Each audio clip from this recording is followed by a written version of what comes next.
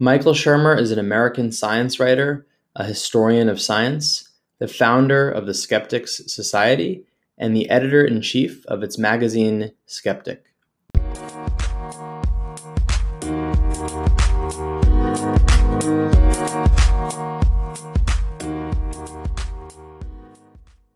Great to connect. I'm a big fan of yours. I really, really appreciate your time. I connected with Andy Norman, and we spoke. And All right. I know that you had connected with him, so I reached out about you, and I really appreciate you connecting. Oh yeah. Sorry. Yep. It's all Yeah. good. So I figured I'd just do a quick intro to who I am and what I'm about, and then we'd love to kick it off and ask a few questions. And I'd say that. So just a quick intro to me. I work in technology, and I'm fascinated by why people think what they think and Yeah. what problems they run into. And I've personally experienced just 3 years ago, I had a pretty traumatic thing happen, and I ended up getting swallowed up into this religious community, and then eventually coming out of it. What? Yeah, so I could share, Really? yeah. So I could share that a bit, but that's important for me to introduce as sort of part of who I am, because I have a firsthand experience of what it feels like emotionally, intellectually to buy into ideas that you might not ordinarily, and then also a firsthand experience of getting out of that mindset, and so it's something that I'm really interested in illuminating for other people, and people like you and Andy who have really studied this in depth and know these topics from a multitude of angles. I'm just fascinated to learn more about it. So that's Yeah. What? Yeah, do tell. I can't wait to hear. What's the group you were part of? well I it's a tough story for me to tell. So 3.5 years ago, my 16-year-old sister was killed. She was Oh God. hit by a car, and I it's not easy. It's very hard. I ended up getting I'm Jewish, and I was born Jewish, and I ended up becoming like getting wrapped into the Orthodox community, and just a lot of questions, asking these people questions about themselves. And I spoke with an MIT professor who, at the age of 27, and he's actually pretty well known at MIT, and at the age of his mid to late 20s, he made the decision as an adult with no prior religious programming. He made the decision to become religious, and so I would speak to people like them to have what I thought was an intellectual conversation of, okay, so walk me through the rational decision process you made to become religious. And they would, and as an outsider, it was very compelling. And so I met people like this, and I became part of the community. And yeah, long story short, I can get more into it, but I went to yeshiva in Long Island and in Israel, and lived with a rabbi and his 7 kids, the whole 9 yards. Yeah. How old are you? How old are you? 30. And how old was your sister when she was killed? 16. 16. Wow. Oh, and how old were you when that happened? When did this happen? How long ago? 3.5 years ago. So Wow. I had just turned, I guess, what am I, 30 now? So I just turned 27 Yeah. or something? Yeah. 26 and a half. Yeah. So Jake, wow. I mean, that's huge. And I can't imagine the shock it must have been to your parents, and what they went through with that.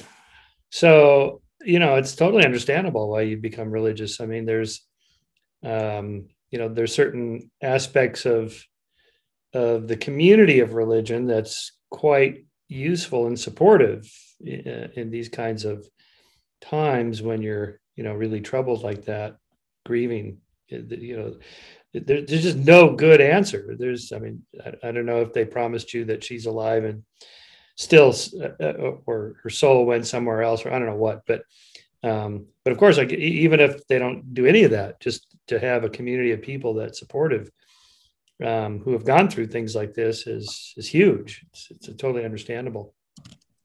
One of the aspects of religion, I think, a lot of atheists miss is, that they tend to think, well, it's all about the intellectual arguments for God's existence or non-existence, and who has the better arguments, what are the arguments, and you can kind of go through all that. And I think, since I'm an atheist, the atheists have slightly better arguments, well, more than slightly better arguments than the theists, but nevertheless, the theists have arguments. But when you're talking about something like this, what you just described, this has nothing to do with that. This is the social aspect of religion. So did when you did this, did that help the grieving process?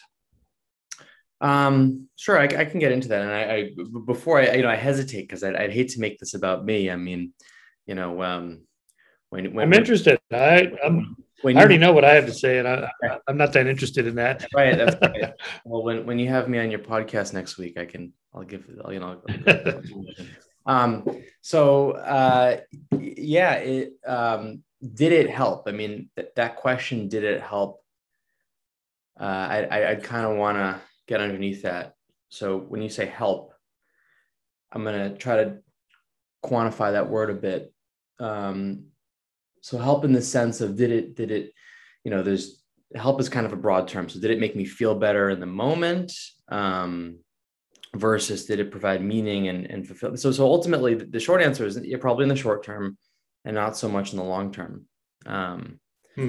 Yeah, because I came out of it and I realized this is not actually what I believe. But I think, I mean, the doctrines that it was an Orthodox Judaism. Yeah, you were going to, yeah. But also, but the question, did it help? To me, that's not the question that I think matters. I mean, and I can answer that question, but I don't think that question should matter. And the reason's because when we make decisions, like, so this is me kind of projecting or what's the word? Just getting on a pedestal and sharing how I think the world should work. But to make decisions about life or religion or philosophy, I think that the question of does it help should be at the bottom of the list. And the top of the list should be, is it true? And for me, I think where people get confused with religion, and where I did, is they convolute the benefits of, does it help? Is it good? Is it healthy? Does it make your life better to believe in Jesus, to believe in a higher power, with, is it true? And those get wrapped around each other. So you start thinking about things, so for example, it would come up like, studies have shown that it is beneficial to pray. Like it's healthy. It's better to meditate and pray than to not meditate and pray. Now, if you mistake that for an argument about truth, you're making like a critical logical fallacy. You're saying, well, it is objectively beneficial to prescribe to some aspect of religion, and thus it's logical to prescribe to some aspect of religion. So the person's then mistaking what's beneficial to what's true. So my opinion is that whether or not it's beneficial is irrelevant because it's not true. And if I'm going to live my life according to what helps and what feels good, then I'm going to get very confused and very lost really quickly. That's the long, short answer of what I think. Interesting. Yeah. Well, let's think about that for a minute. Yeah. I mean, what's beneficial can be true. I mean, if you say, should I get the COVID-19 vaccine because it's beneficial? Yeah, you should do that. Not just beneficial for me personally, but for society, my family, to protect the people around me that can't get vaccinated and so on. That's a benefit, and it also happens to be true. Hold on, but something like that. Well, hold on, but so the truth versus falseness in terms of the COVID vaccine is purely dependent on whether it's good for you. So in other words, the vaccine, what is the vaccine? The vaccine is this thing that is designed to prevent COVID. And so if it works, it prevents COVID. And if it doesn't work, it doesn't prevent COVID. So in other words, in that case, the efficacy of the vaccine, it does equate to the truth of it. Like in its essence, it is used to prevent something. So it's one and the same. So truth equates to efficacy. But if you're saying okay, then all right, that's good. But let's go one step further. Then a slightly different analogy. Does meditation work? Just Yeah. leave prayer out of it, leave the deity, leave God Yeah. out of it. Just does meditation work? 20 minutes a day, you chant Yeah. your mantra in your head. You're sitting there quiet. There's no distractions. It's just you and your thoughts, and it's over. And, so there's some evidence that it works. That is to say, you feel better. Mm-hmm. By work, I mean, not just you. That studies show that most people, whatever the percentage is, like 60% of people get benefits when they meditate 20 minutes a day, 5 days a week, something like that. Yeah. Stress levels go down, blood flooding, the stress hormones decrease. Their headache goes away, whatever it is. So that would be a kind of truth that is first personal. It works for me. It's my truth. But more than that, the purpose of these studies that people like my friend Deepak Chopra conduct is that it's not just true for me. It can't be true for you. You should try it. And, in this case, I've tried it. It doesn't really work for me. I'm not into meditation. I'm probably not doing it right. Whatever it is, it's just not my thing. But, I get it. I get the purpose of the studies. So then let's talk about prayer. So prayer, in a way, not petitionary prayer where you're asking the deity to do I hate something. to interrupt, but I want to interject just to kind of catch up with where I'm at this point in the conversation. So meditation is I want to introduce I want to propose a distinction between ideology and practice. So there's the practice of meditation, which its truthfulness or falsehood is not based on an ideology. You're just assessing whether the practice has an efficacy or benefit. If there's an ideology behind it, like let's define meditation as, meditation is the ideology that God says we have to meditate. It's good for us. And the premise is that God wants us to meditate. So then if the question is meditation true to the extent that, God said it's true, then no, it would be false. But if you're looking at if you're separating ideology from practice, I think you can evaluate practice. Sorry, I'll let you continue.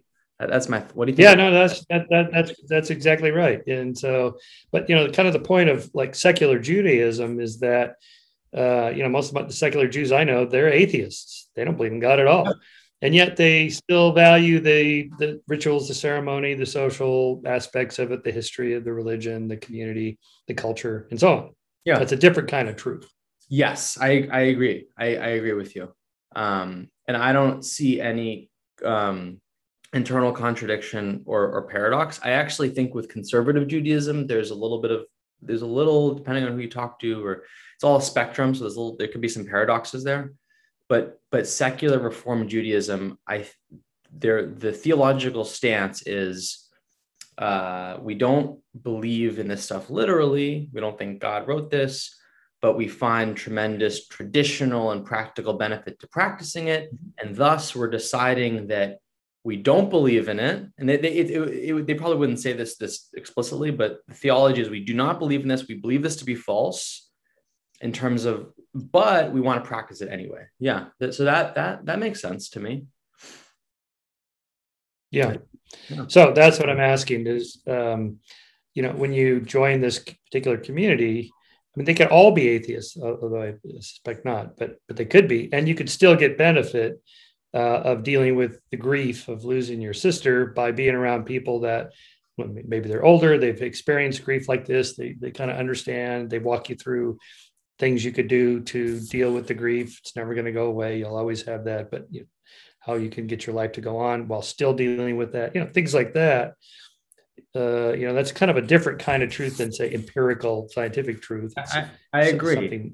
So, and sorry if I had missed that. So I agree. I think there's probably something to be said for secular religion in that sense, where people who, whether they meditate just to meditate, or they practice tradition just for the sake of community and family, I think that's really wonderful. But in my specific circumstance, I wasn't part of that community.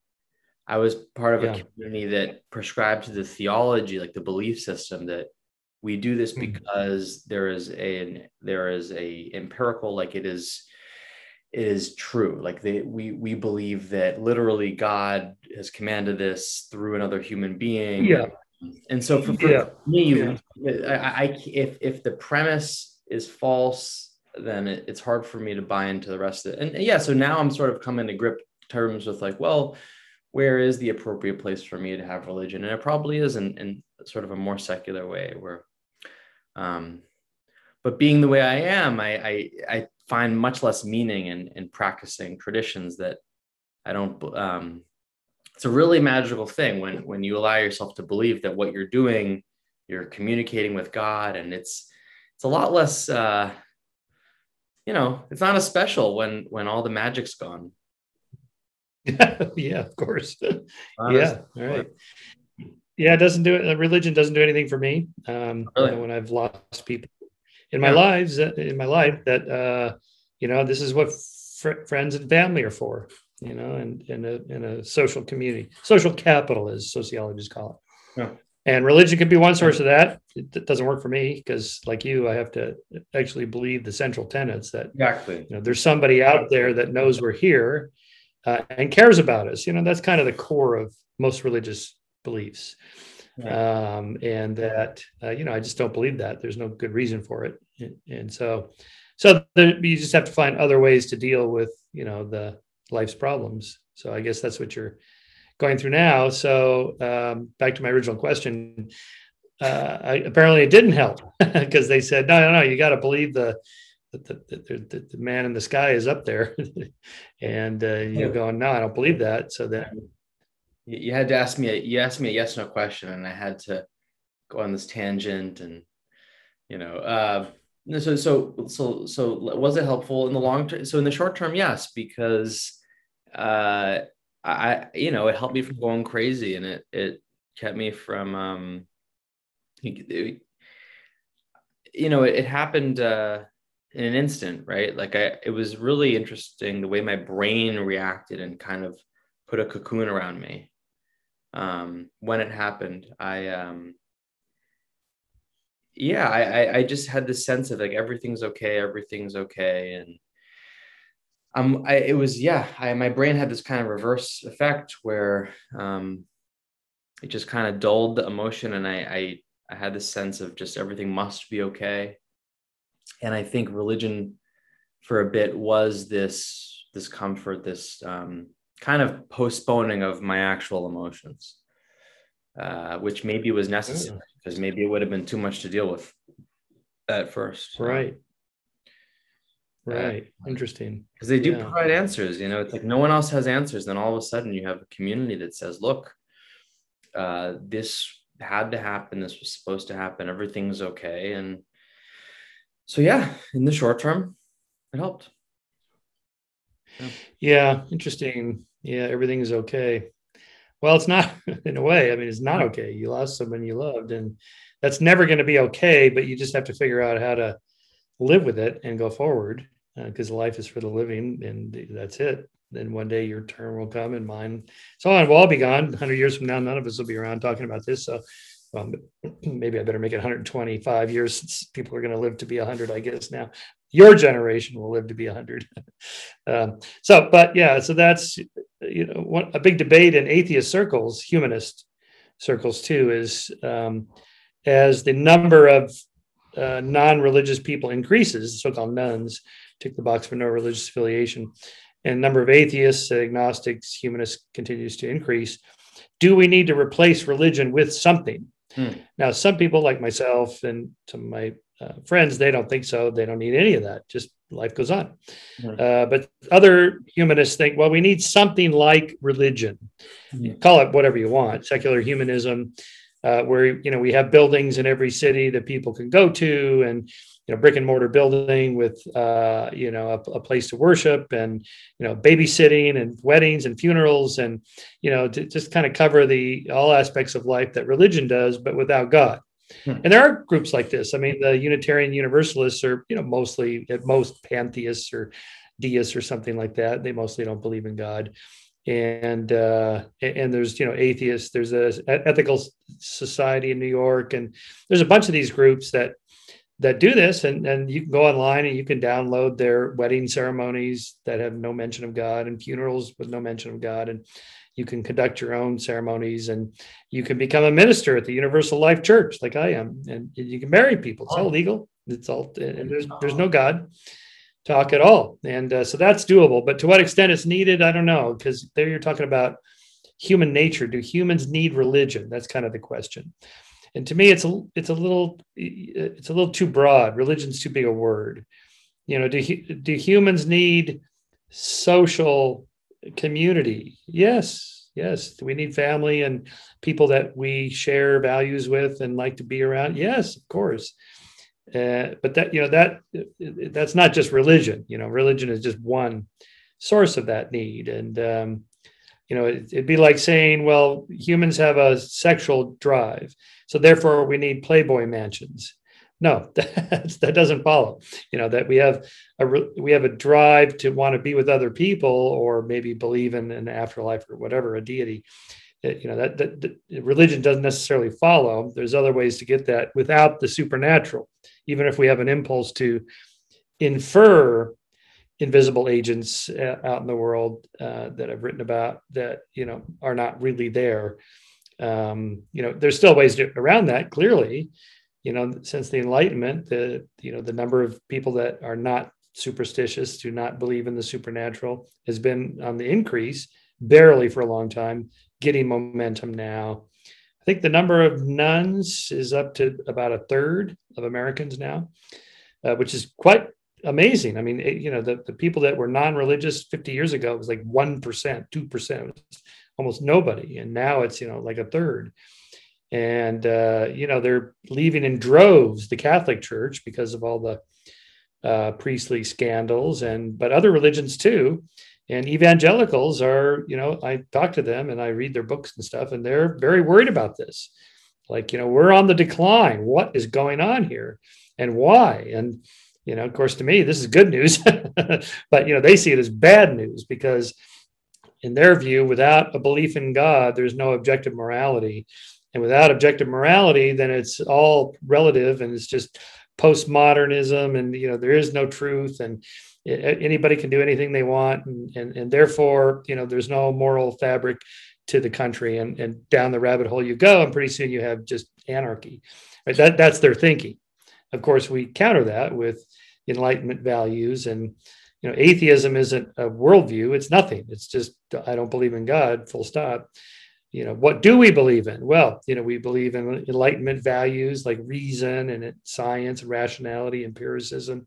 And we believe in civil rights and women's rights and gay rights. And, we believe in the separation of church and state. There's a whole, kind of long laundry list of stuff, positive assertions that we do believe, not just defining ourselves by what we don't believe, which is not constructive, in my opinion. And what do you think is the answer to all that? So do you, I spoke with Lawrence Krauss a week or two ago, who had mentioned that we don't need religion to establish morality. And the premise there is that we can establish morality through reasoning. But yeah, I'm curious what your thoughts are on these points. So do you think we need religion or a substitute of religion? You mentioned what evangelicals are thinking and these other groups, but what's your take on all this? Well, so I've written 2 books on this. The Moral Arc is the kind of the showing that moral progress over the last couple of centuries has been largely the result of Enlightenment, reason, and science. And then I kind of show how that happened. And then in the book you mentioned you want to talk about Giving the Devil His Due. This is a collection of essays. 2 of my essays in there are pinpoint a little more about how you can derive an ought from an is without breaking the naturalistic fallacy. And so there's several ways to do this. Kind of look at it, the way the world is.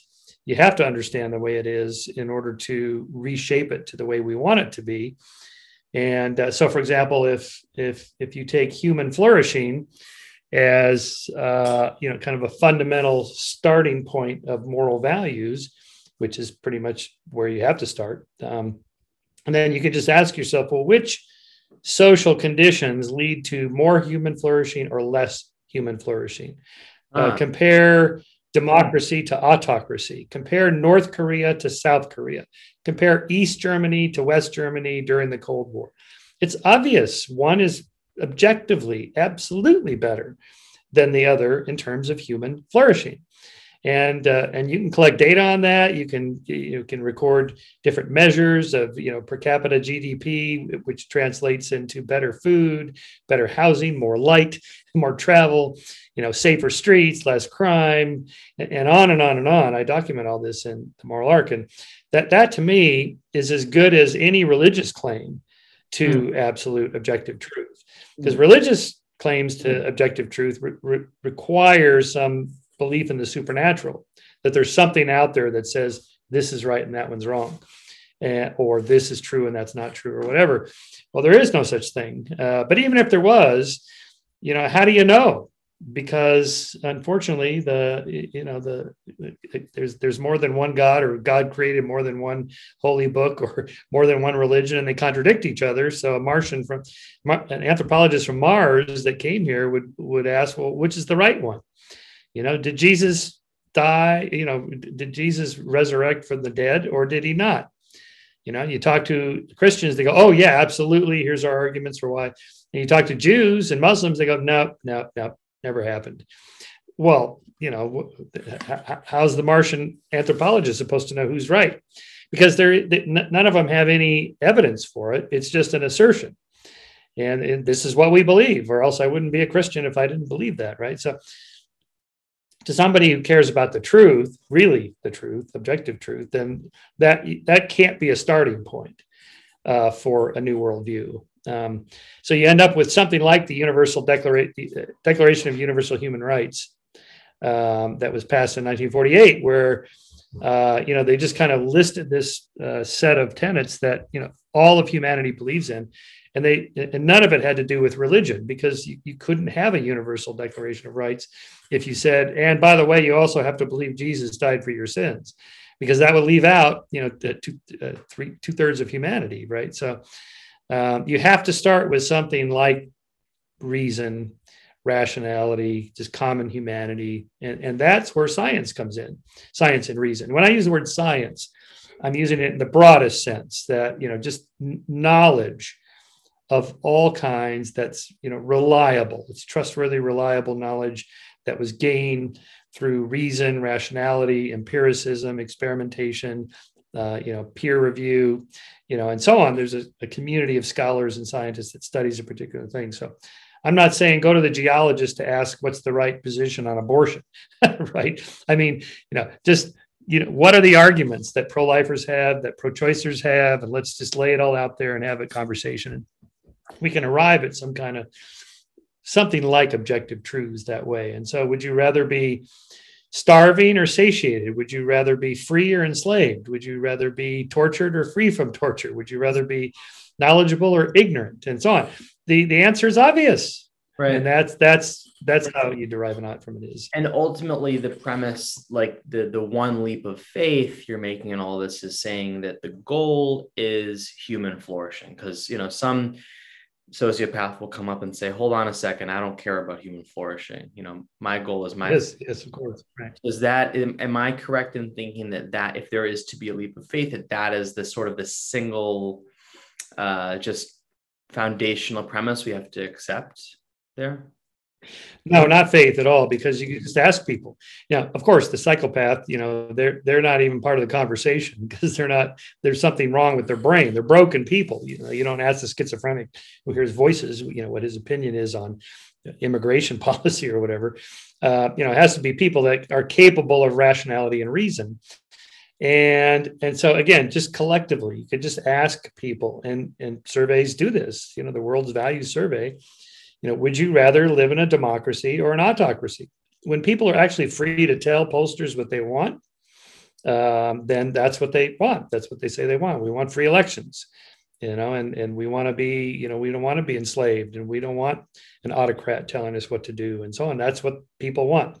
And so you come at this many different ways that social scientists do, of different ways of measuring human nature and what it is we want to flourish. And so I think it's safe to say, as a moral starting point, you have to start somewhere. That kind of evidence is not just faith. It's centuries of studying the human condition in which you have to convince other people of your argument. So I'm making an argument that people would prefer democracy over autocracy. Well, don't take my word for it. Go look at the world's value survey yourself. You can see the data, or go ask somebody. Now, you can't go to North Korea and ask them how they feel about Kim Jong-un because they have to lie. But ask people that have escaped. Anyway, so I'm arguing, yeah, it's not a leap of faith. It's, in fact, none of science is. There's this idea that science is like a religion. You have your faith, I have my faith. It's all faith. No, science is not based on faith at all. And it's argument, it's evidence. And if you have crappy evidence and lousy arguments, then we'll just reject your statement, your assertion. But religion doesn't have anything like that.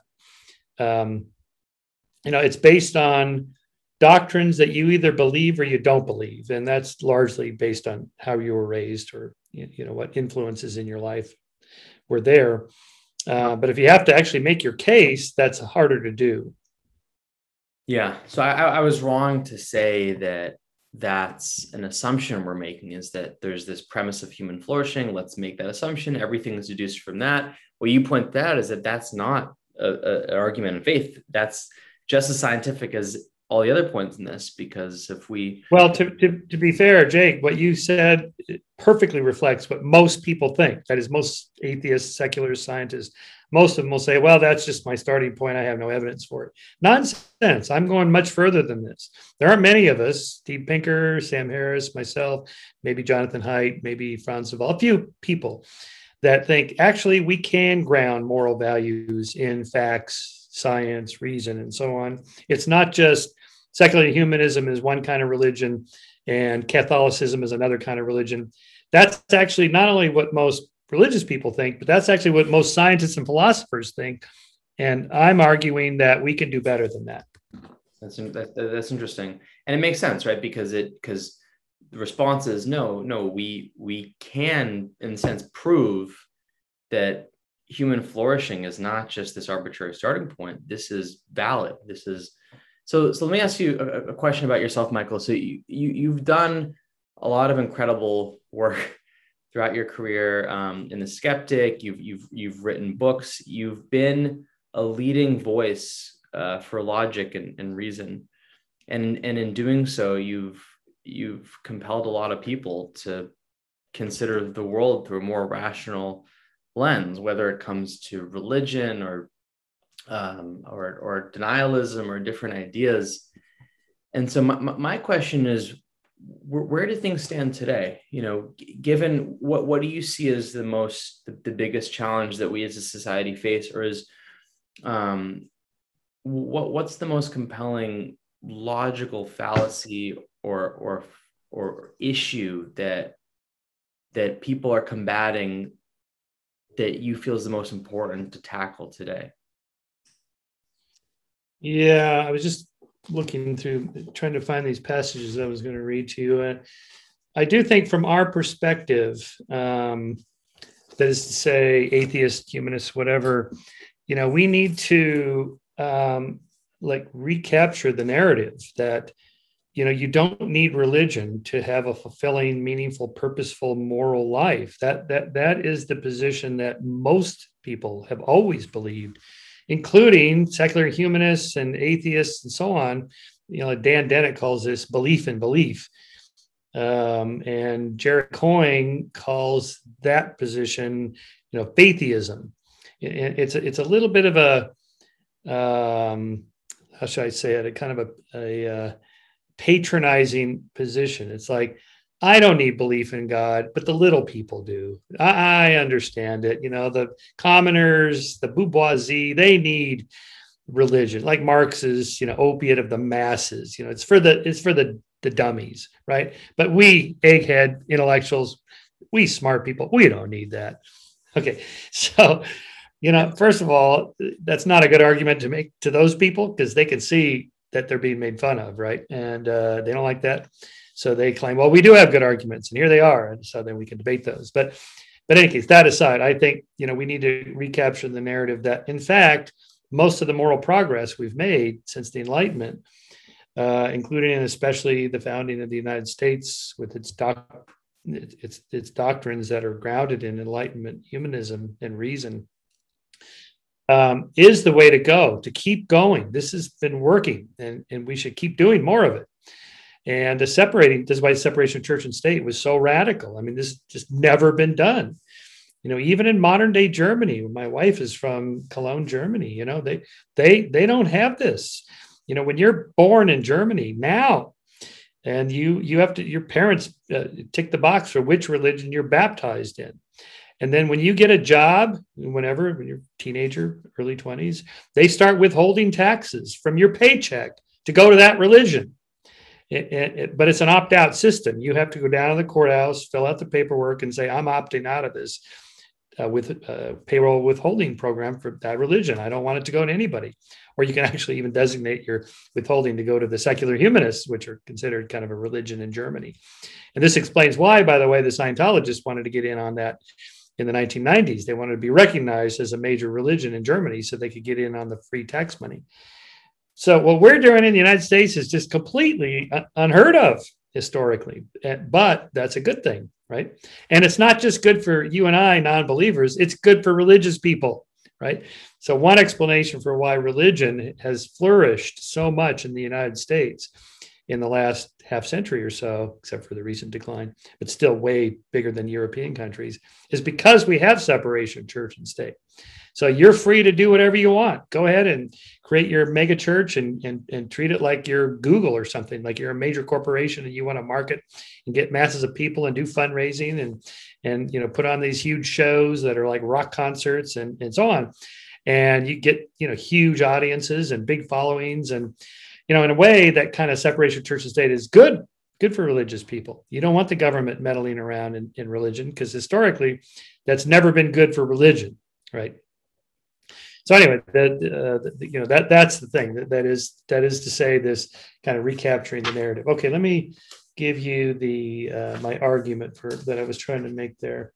Hold on for a second here. As you're looking for that, allow me just to kind of reflect on what you just said, Michael. So my question was basically, what's the biggest challenge today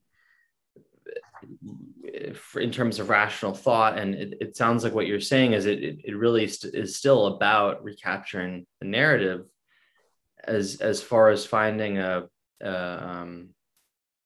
framework to replace religion. And I think about your earlier question of, do people need religion? And my opinion is, I don't know about need, but I think that people want a sense of meaning.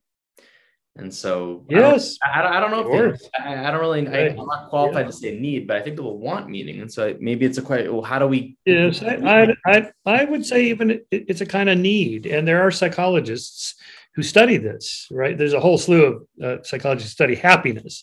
There's a whole positive psychology industry, but a branch of that is psychologists who study meaning and purpose, like Clay Routledge, my friend and colleague, who's written quite a bit about this. And it's not just happiness, because this idea we have that I'm walking around happy, like in this state of bliss, that isn't just what people want. Of course, that's nice, but much of what we do, it doesn't bring immediate happiness. It brings long-term fulfillment.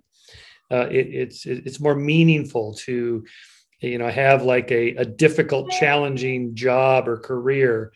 Much of the time, you're not happy doing it. It's not fun. You're working hard because you have this goal, and the goal itself is more rewarding and fulfilling, and that brings meaning to your life. So difference between happiness and meaningfulness, for example, is the time frame.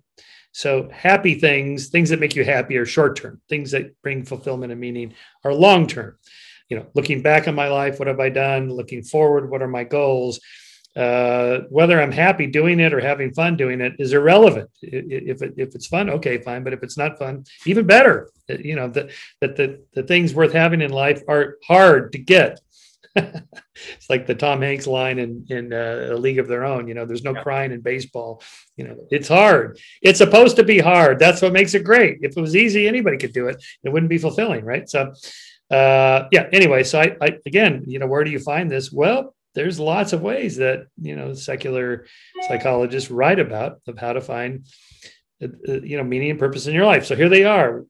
Meaningful work. That is a reason to get up out of bed in the morning, get out of the house, go somewhere and do something productive, whatever it is. And you got to make a living anyway. So if you can find a job that's actually also fulfilling, all the better, right? And then meaningful relationships. So friends, a social circle of some kind, people you like hanging out with, that you enjoy their company and so on. And then a family, just a spouse, a significant other, partner, good friend, close friend, someone you love, someone that cares about you, your parents, your grandparents, your siblings, and your, I don't know if you have a girlfriend or wife or whatever, but something like that. All that brings a lot of meaning and purpose. And then the fourth one is loosely called something spiritual or awe-inspiring, or something that takes you out of yourself, that it's not just about you. So this could be, again, it could be religion, but it could be joining, a charity. You work for a nonprofit, or you support a charity, or you have some particular cause you're working toward. This is, again, I kind of tend to make fun of the social justice warriors, right? But really, they have a cause. It's like, hey, there's injustice in the world. Yeah, I know. And we're going to go do something about it. Okay, that's kind of a sacred cause, even though I think they're going about it the wrong way.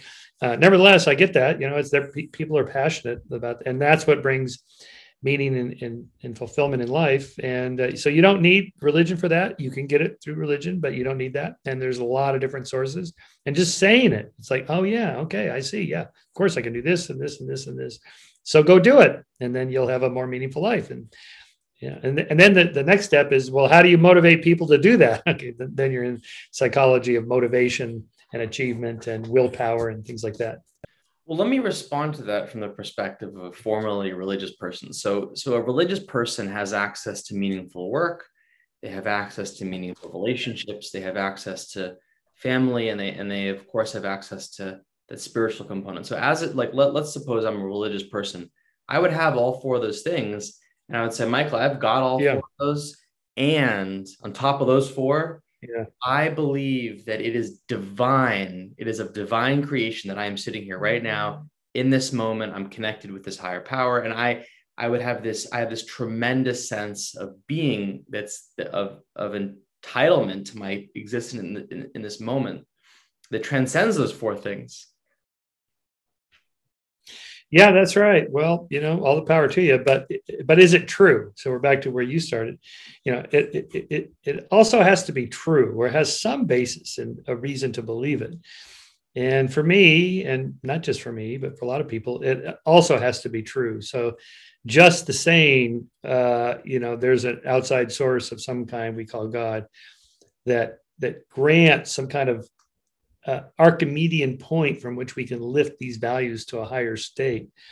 There's no reason to believe that. I mean, there are reasons, but there's better reasons not to believe it. And so that you can read my books, or Dawkins' books, or Pinker's books, or Krauss's books, or whatever, and you can see what the reasons are and why they don't hold up. So therefore, where do you turn? Well, you have these other secular values, but even if you're right, so again, yeah, go ahead. It's all you've got of those four things. I mean, all I was pointing out is that a religious person will have this fifth pillar. That's a deeper meaning. Yes. Well, yeah. Establish that level of feeling of meaning, of contentness outside of religion. Yeah, that's right. Yeah. I know. I get it. I understand. But I do think for more and more people, it's not enough to just say, well, I just believe it. You got to have reasons. This is why there's been a rise in the last half century or so of these kind of God debates and debates about the value of religion, debates about can you be good without God, debates on the afterlife, and debates on Jesus' resurrection. I've done all these debates, public debates, hundreds of them. So I understand where they're coming from, but why are they doing that? Because we live in an age of science and reason. And it's not enough to just say, well, I believe what I believe, you believe what you believe, and let's just all get along. It's like, why is there a creationist movement? Because evolution is the accepted theory. Well, why is it accepted? Because it's grounded in science and reason. Well, I want my creationist beliefs to be grounded in science and reason. Well, they're not. Well, I'm going to make up a bunch of arguments to make it look like it is. That's what we call pseudoscience. And that's what I do for my day job. Is analyzing those claims. Well, they don't hold water. They just don't. I mean, you can find them in, young Earth creationist circles, but that's it. They're like the flat earthers. They have a little bubble, and no one outside the bubble believes it. And it's very compelling if you're in it. I was living in a yeshiva called Eish HaTorah across from the Western Wall in the old city in Jerusalem, and there's this a class taught by someone who's actually who's articulate and compelling, and it's this whole broken down argument that as someone who doesn't have a PhD in religion, you would never be able to refute, right? But it's like, well, how did the Bible predict this and that and the other? And it's this, and to an outsider, to someone like myself at the time, it seemingly was extremely rational. But it's the pseudoscience you're talking about, and it's really, it's not fair, I think, to present an argument like that to someone who's vulnerable or doesn't know the full picture, because you can't, unless you know the counter argument, you can't refute it. Well, that's right. And that's why I write the books I write. And that's why we publish Skeptic Magazine. Every issue provides readers with, here's the arguments and here's the counter arguments. And it's this kind of a specialty niche that we fill, because there are a lot of people that most people have no idea. Even scientists, I remember back in the 80s watching some scientists, evolutionary biologists would debate Duane Gish, for example. He debated hundreds of scientists, and he mostly mopped the floor with them. I mean, because they thought, well, I understand evolutionary biology. I'm going to go in there and I'm just going to tell them what I know. It isn't about evolutionary biology. They have their own set of unique, peculiar arguments, and the way that they spin it to make it look like your theory is false, therefore my belief is true, and so on. You have to know what their arguments are. Same thing with the Holocaust deniers. They make these arguments that you would think any Holocaust historian would be able to knock out of the park, no problem. No, they can't, because they're not making rational arguments. They're doing something else, right? Same thing with the climate deniers, the anti-vaxxers, the flat earthers. They have a unique set of arguments that if you don't know them, you're going to get tripped up. And you said, I don't have a PhD. I know many PhDs who have no idea how to counter these arguments, right? So that's not enough. You need specialty knowledge. So that's how I was in it for a year. And then I was at this cafe at midnight, and someone had sent me an article written by Jay Michelson describing specifically how the Bible codes, which is the easiest to disprove, how the Bible codes argument's wrong. And then I read into how there's basically four central arguments for Orthodox Judaism. One is Bible codes is kind of peripheral, but the main one is some of the predictions that it makes, and this idea of mass revelation, and how you couldn't tell the story of mass revelation without mass revelation, because it would never have perpetuated itself. And there's a bunch of other arguments. And I'd pose this to all my friends, say, hey, help me understand what I'm missing here. But what's remarkable that I discovered a year ago, all you have to do is Google it, is just say, Google, how do you respond to this question? The fact that I spent 12 months asking people who couldn't answer the question, how do I refute this? And I never went on Google for 3 seconds. And it's because subconsciously I didn't want. So now when I've argued with someone religious, I've said, look, have you considered the other side? Have you gone on Google for 3 seconds and just for 4 minutes, just looked at what the flip side of this argument would be? And they don't. So, yeah, that's right. It's so easy now. I mean, we started Skeptic. There was no Google. There was no internet. It was just a print magazine. Harder to get the information out there. Now it's at your fingertips within seconds. Yeah, that's right. I mean, you can Google what's the ontological argument for God's existence and what's the counter to it. Yeah. There's a whole Wikipedia page devoted just to that. And if you haven't done that, if you're a religious person that has not done that, then you aren't looking for the truth. Because if you were, you would consider the other argument. I really want to. I want to be respectful of your time, but I really do want to ask about your book. Do we have a hard stop at 11:30? Oh yeah. Well, it's coming up. Yeah, just another 5-10 minutes. Okay. Perfect. So here's a question I have, Michael. So you've been discussing these ideas on, as you mentioned, many different platforms. It sounds like ultimately there has been momentum towards more scientific thought. Do you think the movement's gone in the right direction? And what are the barriers right now, do you think? Why doesn't everyone... It depends what you mean by, what's the movement? Do you mean skepticism or atheism or science, pro-science in general, science? enthusiasm. Yeah, I sort of, I guess I kind of bundled them together. Yeah, well, I do think, yeah, of course, in general, in the long run, say since the Enlightenment and the scientific revolution, yeah, it's definitely going in the right direction. I mean, Yeah. we've made a massive amount of human progress that I documented in The Moral Arc, Steve Pinker documented in 2 books, Better Angels of Our Nature and Enlightenment Now, and Matt Ridley in The Rational Optimist, and others, a lot of books about this. That's And what holds us it's back? unquestionable. Yeah, what holds us back in 2021? But in the short run, of course, there's ups and downs, and 3 steps forward, 2 steps back. The biggest obstacles today, right now, really, what I've been griping about is critical race theory, woke ideology, the general setting aside truth. Back to where we began, and you were talking about the lack of the search for empirical truth in your religious experiences there.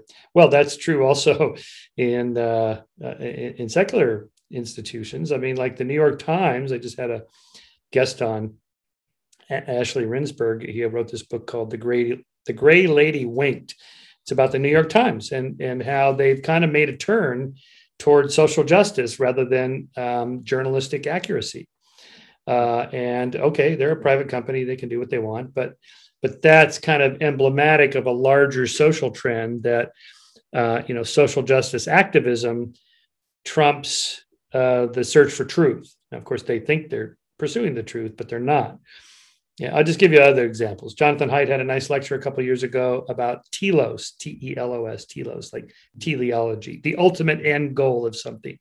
In this case, he was talking about universities, and that many universities have as their motto truth, or the search for truth, or the quest for truth, something to do with veritas, truth. But a lot of them have turned away from that now. Now their telos is social justice. Well, what does that mean? Well, it means whatever the truth is irrelevant. We want equal outcomes for all groups, or whatever, however they're defining it.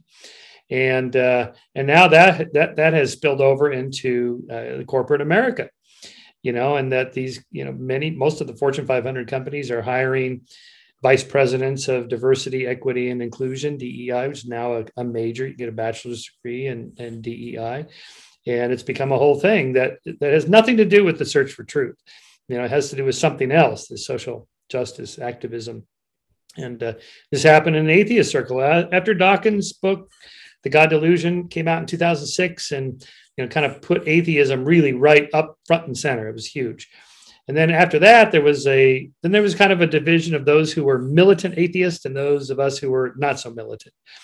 As I said, I don't like to define myself by what I don't believe, but others, they do. Get out there and march against the enemy, wade into them, destroy their arguments, and we'll convert them to atheism, right? Anyway, then there was another division after that of the atheist plus, and the plus is social justice. And so at this point, there was no more discussion of what's actually true. It was just like, well, what could we do to, for race relations or gender relations or whatever? And, so that's my, I think, biggest concern. And now this has gone far beyond just atheist circles or skeptic circles, but, that the country at large is in this, kind of hand wringing over the George Floyd killing and, racial injustices, and now anti-racism and systemic racism. It's all we talk about every day. And so that to me is it's kind of a diversion away from the kind of truth we've been talking about. Excuse me. Let me ask a question on that. So I hear what you're saying, Michael. What it sounds like you're saying is the focus should be on the truth. And when you develop a narrative with a goal that's separate from the truth, you can get yourself in trouble, because if you're no longer using truth as a compass, then you can get yourself into trouble. So here's my question.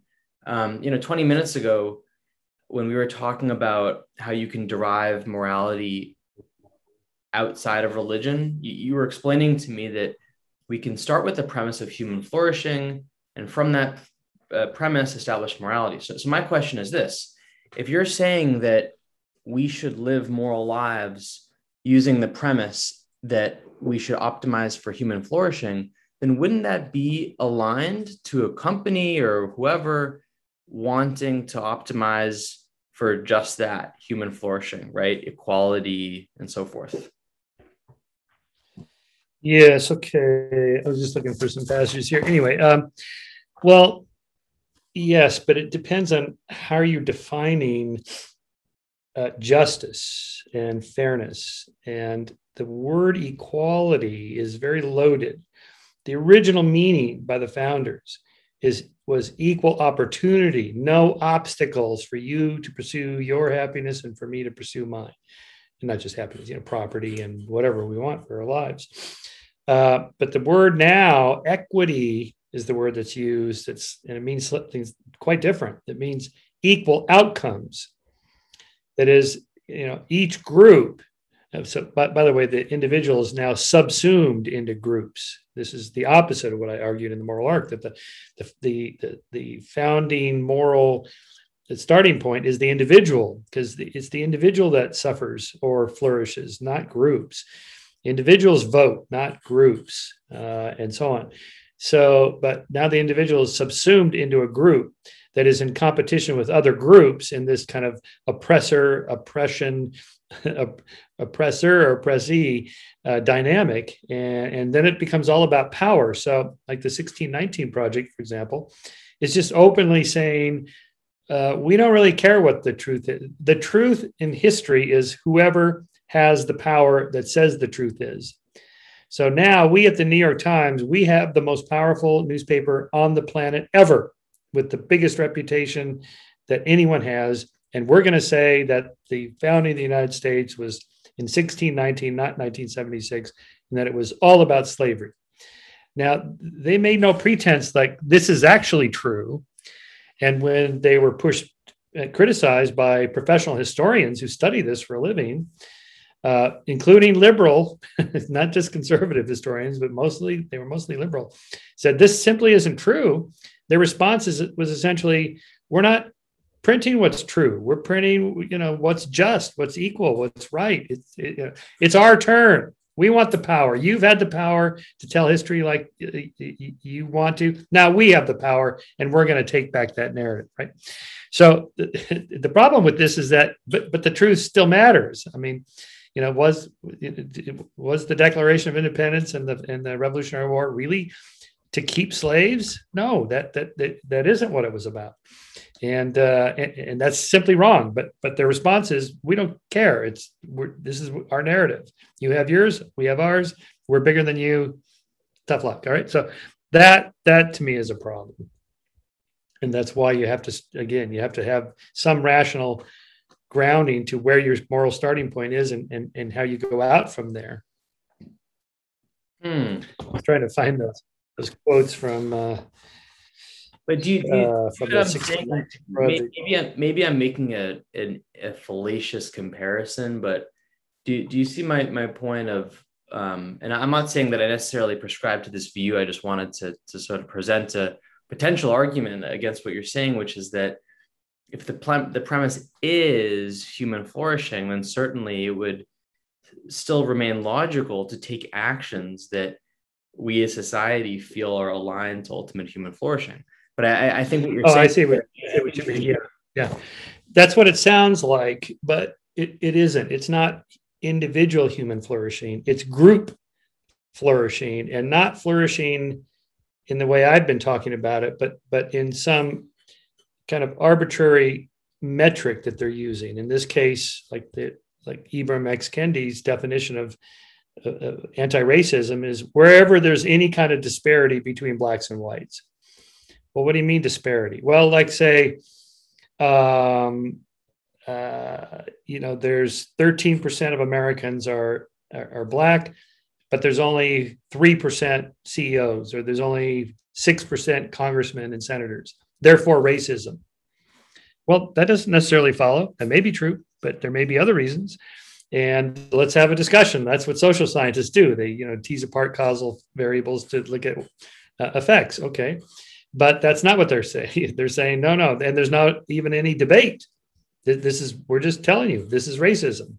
Well, okay, that's the problem. So you're not going to get the outcome you want, human flourishing, if you have the wrong premises. If you're saying, well, the reason African Americans have lower home ownership rates is because of racism. Okay, this isn't going to get you better black African American home ownership rates. It won't. It has to be a specifically targeted problem, like in the case of the 60s with redlining, when banks would draw a red line around neighborhoods that said those people have bad credit scores. We're not going to give them home loans, mortgages, right? So this turned out to be a discriminatory practice, and the laws were changed. They were sued, and so on and so forth. And redlining is now illegal. So if there's still cases of that, then yes, apply the law by all means to make it fair.